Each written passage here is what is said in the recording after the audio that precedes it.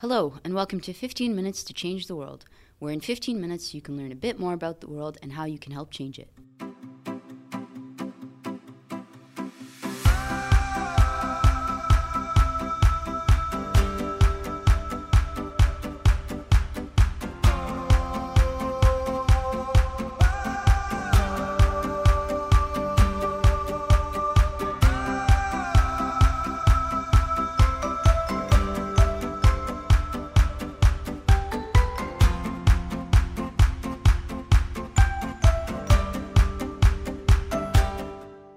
My name is Lama Al-Safi, host of this podcast. In 2019, countries across the world were rocked by political and social activism, demonstrating the potential for anyone to become or support a changemaker. Global movements have increasingly gone viral, spreading messages more quickly and widely than ever before. People came together to make noise and ignite change. With so many people taking to the streets, and with so many global trends in the spotlight, both online and offline, we still find there are pockets of silence. So what about those who are suffering in silence? What about the world's forgotten and underreported crises? Suffering in Silence, CARE's new report, which highlights the top 10 crises that received little to no media attention in 2019, is soon to be released. This report challenges media institutions, aid organizations, and policymakers to make conscious choices about their priorities because, and as the report finds, where a crisis is underreported, the humanitarian response is also chronically underfunded. CARE's new report finds that 9 out of 10 of the most underreported crises of 2019 are on the African continent, where man-made climate change has dramatically fueled displacement and hunger crises. 2019 was a year of many challenges in Ethiopia. There was a drought in the eastern and southeastern parts of the country, localized flooding, as well as significant humanitarian and recovery needs of internally displaced people, refugees, returnees, and host communities. Across the country, 84% of all families live in rural areas and depend on subsistence farming. In search of food and safety, many have moved to camps for the internally displaced. With many homes and villages damaged or destroyed by conflict, flooding, extreme drought, crop losses, livestock diseases, and displacement, many have been unable to return home. In 2019, about 200,000 people are estimated to have lost their homes.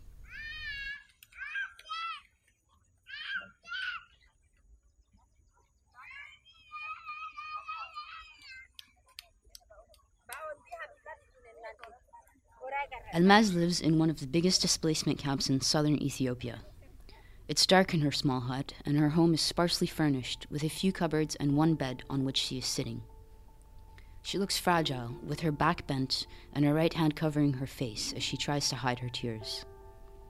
She has dark circles under her eyes, her clothes are ripped, the floor of her home has cracks, and her voice breaks as she brings up the memories of the day that her life changed dramatically. Here's the story Elmaz shared with us. It was evening when all of a sudden we heard gunshots and people screaming, Elmaz said. Me and my family were at home. We didn't know what was going on in the village. We looked outside and saw people fleeing when we realized something was wrong. My husband went outside to look at what was going on. That was the last time I saw him. Elmaz continued, I didn't have time to wait. I gathered my 6 children and we started walking towards a nearby village. We were all so scared and in shock by what we had just witnessed. Once we arrived, we went to an abandoned school building where people were gathering. It became our new home for the next 3 months. A few days later, some other villagers told me that my husband was killed. He was shot during the attack on our village. My heart shattered as my son brought back the body of his father to our new home. But the most difficult day was yet to come. Unable to cope with his father's loss, my 23-year-old son committed suicide just a week after we had left our homes and old lives behind. When I found out, a part of me died as well. It hurts so much to have lost a child, Elmaz continued. I feel so much pain inside of me. I want my other children to go to school, but I can only afford to send one of them. I am weak and I depend on help now. I see no future for us.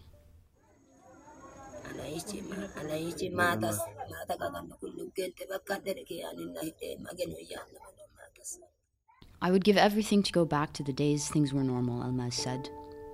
My husband used to work for the military, so I led our home life and I raised our children. But in recent years, we farmed our coffee and wheat fields. He was the breadwinner in our family, and I don't know how we can survive without him.